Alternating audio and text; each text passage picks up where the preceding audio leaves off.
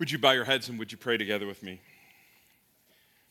Lord God, I pray that the words I'm about to speak and the thoughts that we think as we meditate on this psalm of ascent, these words from your word tonight, Lord, I pray that that would all be truly acceptable in your sight, O God, who is indeed our rock and our Redeemer, who is our hope. Amen. I remember when I was growing up that it seemed like my mom and dad could solve any problem. That whatever the situation was, whatever the struggle was, whatever the difficulty was, whether that was a broken toy or whether I wasn't feeling so well or whether, the car wouldn't start, somehow mom and dad would figure it out. They would take care of it. Maybe you had a similar experience when you were a child. But at some point, it occurred to you that that wasn't really true, right? At some point you realized, as great as mom and dad were, as big and strong as they were, as smart as they were, as resourceful as they were, at some point you realized there were problems that mom and dad couldn't fix.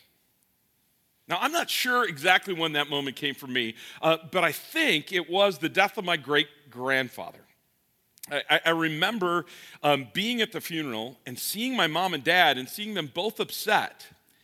And I remember thinking, they couldn't fix this. And I remember being a little stunned by that there was something that was kind of out of their control. Of course, the older we get, the more we realize that as great as our parents are, none of us can fix everything. That there's no one that we can turn to time and time again in every situation and know that they're in control, that they've got it handled. Well, no one except one person, right? And that's really what this psalm is all about, this psalm of ascent, Psalm 121. I encourage you to take a look together with me at the psalm tonight as we take some time to unpack these words written by the psalmist. The first verse, he says, I lift up my eyes to the hills. From where does my help come? Now, interestingly enough, the psalmist that asked these questions, the theologians together, we're not sure exactly what the psalmist means. Let me explain what I mean by that. There are actually three possible meanings for this psalm. You know what? Just hang on a second. There's no keynote, guys. No, they're frantically back there trying to find my slides for the screen. You don't need slides. You've got your Bibles open. We're going to go verse by verse. You don't need keynotes, so there's no keynote. Sorry, I should have warned you about that before. So where were we? Oh yeah. So the theologians think there are three possible meanings that the psalmist meant by this. Here's one possibility. He says, I lift up my eyes to the hills. Now picture again these pilgrims going to Jerusalem and from Jerusalem. When you get close to Jerusalem, it's hill country. And you start to wind your way up through these hills. Now the paths, for the most part, aren't up on the hills. They're in the valleys between the hills. So picture yourself, maybe later in the evening or maybe early in the morning and it's not very light and you're walking among those hills and you're thinking, this is an ambush waiting to happen. Right? At any moment, robbers or people who meant you harm could kind of come charging down out of those hills and you're down in the middle of those hills, you'd be defenseless. And so one possibility here is what the psalmist is doing. He's picking up on that imagery, and he's picking up that idea that you're walking, you're looking up to the hills kind of nervously on either side, going, who's going to help me? Where's the help going to come from if I get ambushed right now? That's one possibility. Here's a second possibility, that the psalmist isn't talking about the hills around Jerusalem, but is talking about the high places.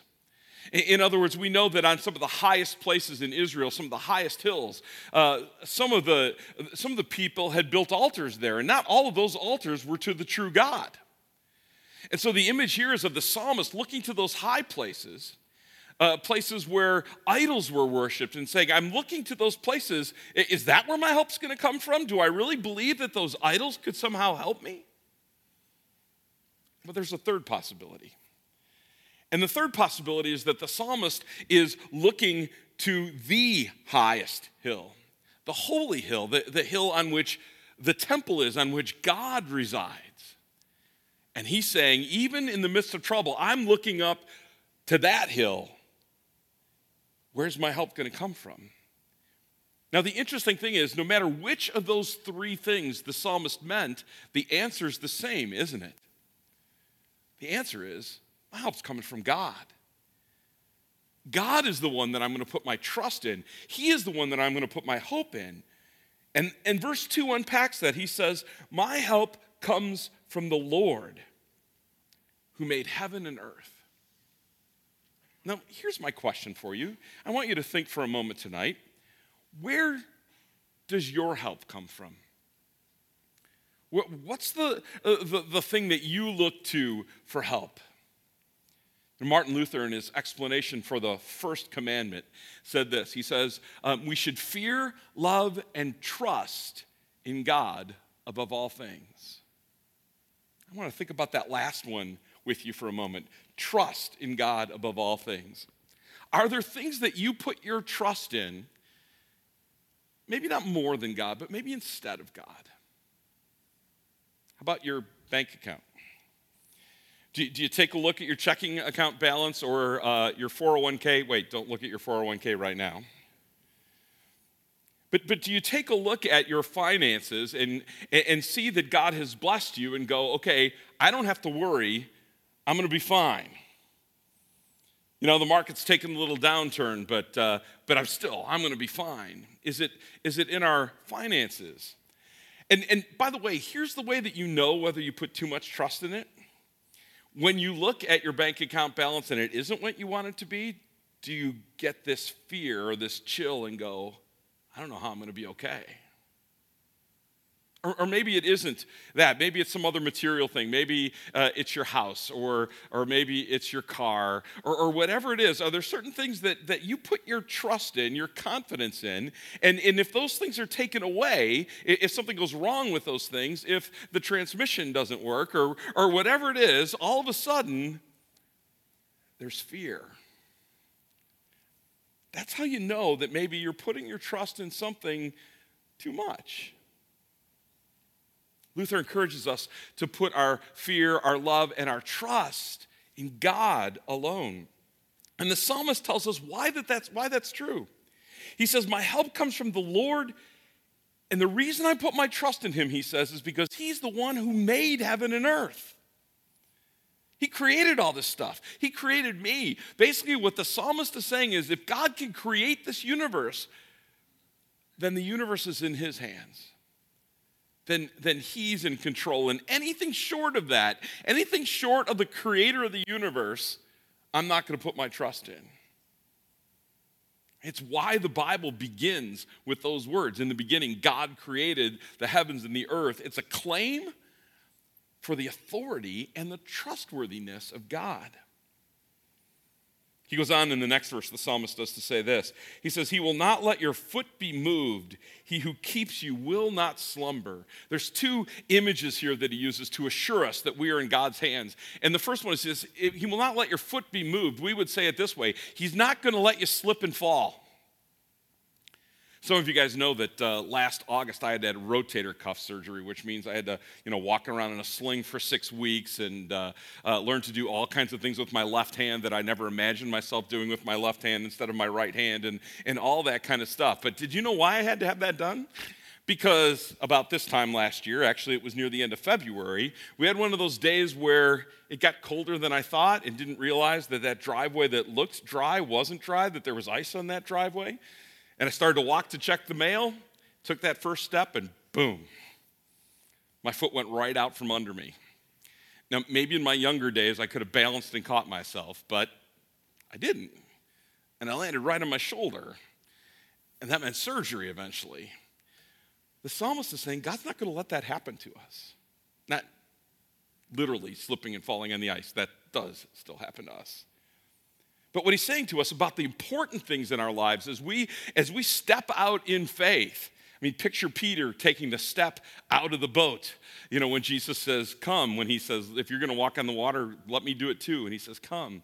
Or when God challenges you to share your faith with a coworker, or tithe when you've never tithed before, or whatever that step of faith is, God's promise is that when you take that step of faith, He is not going to let you slip and fall. He's not going to let your foot be moved. And then it says this, it says that He will not, He who keeps you will not slumber. In fact, it says in the next verse then, behold, He who keeps Israel will neither slumber nor sleep. Now the image here is not just of the pilgrims on their way to Jerusalem, but those pilgrimages were really supposed to be symbols of the larger pilgrimage that the children of Israel had made from Egypt to the Promised Land. And do you remember that story, how God led them out of Egypt? And they went through the Dead Sea, and then God led them through the wilderness to the Promised Land. And do you remember how God did that? It says that there was a cloud by day and a pillar of fire by night. So it didn't matter whether it was the middle of the day or the middle of the night. They could always look to where that tabernacle was, and they could see that God was there with them.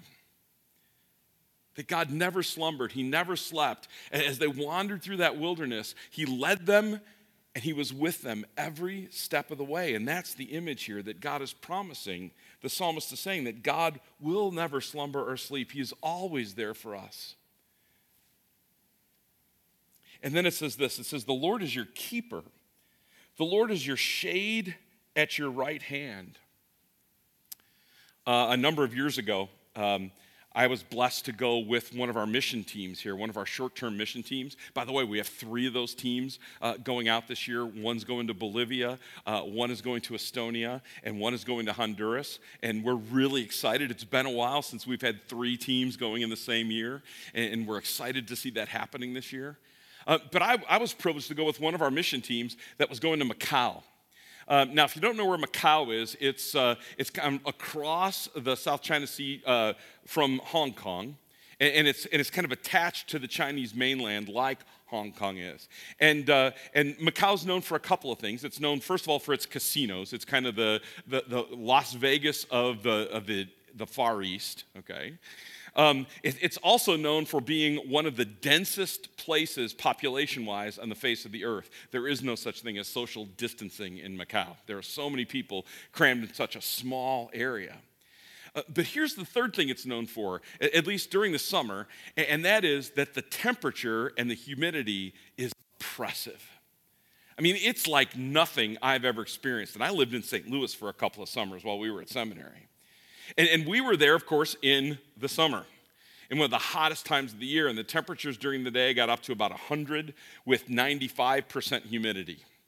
Now, what we were doing there is we were working with a Concordia English school, and we were actually doing a vacation Bible school for children there in the park that was right in the middle of the downtown area of Macau.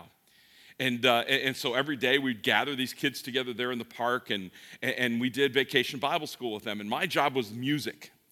So I brought my guitar, and I tried to make it as interactive as I could. I had the kids, running around to different songs and acting out different songs and playing different instruments. We brought a bunch of wooden flutes with, and they were playing them.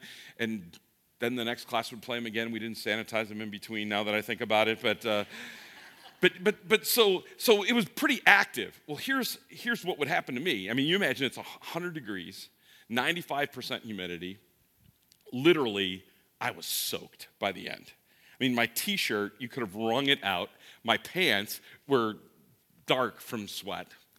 And now, when we got done, we packed everything out, and we had to carry everything with us and walk about a mile back to where we were staying.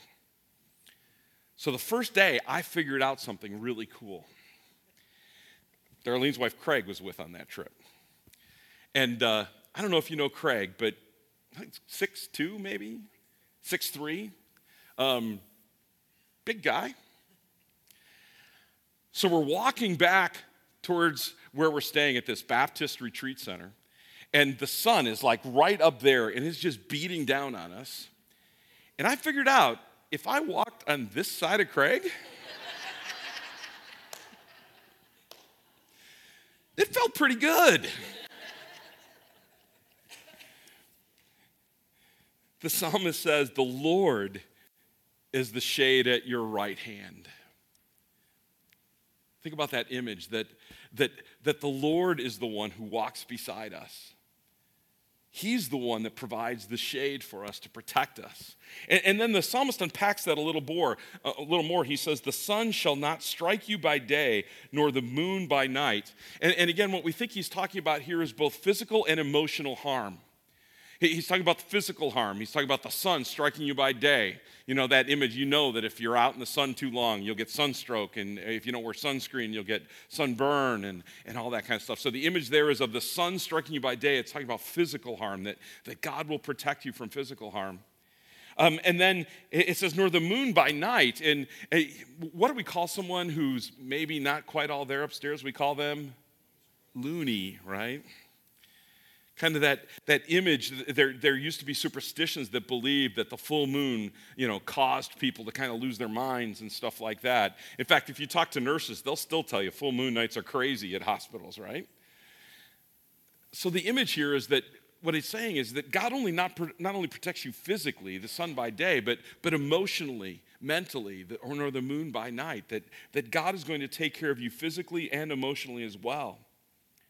And then he says this, the Lord will keep you, and by the way, notice what it says. He says it will keep you from all evil. He will keep your life.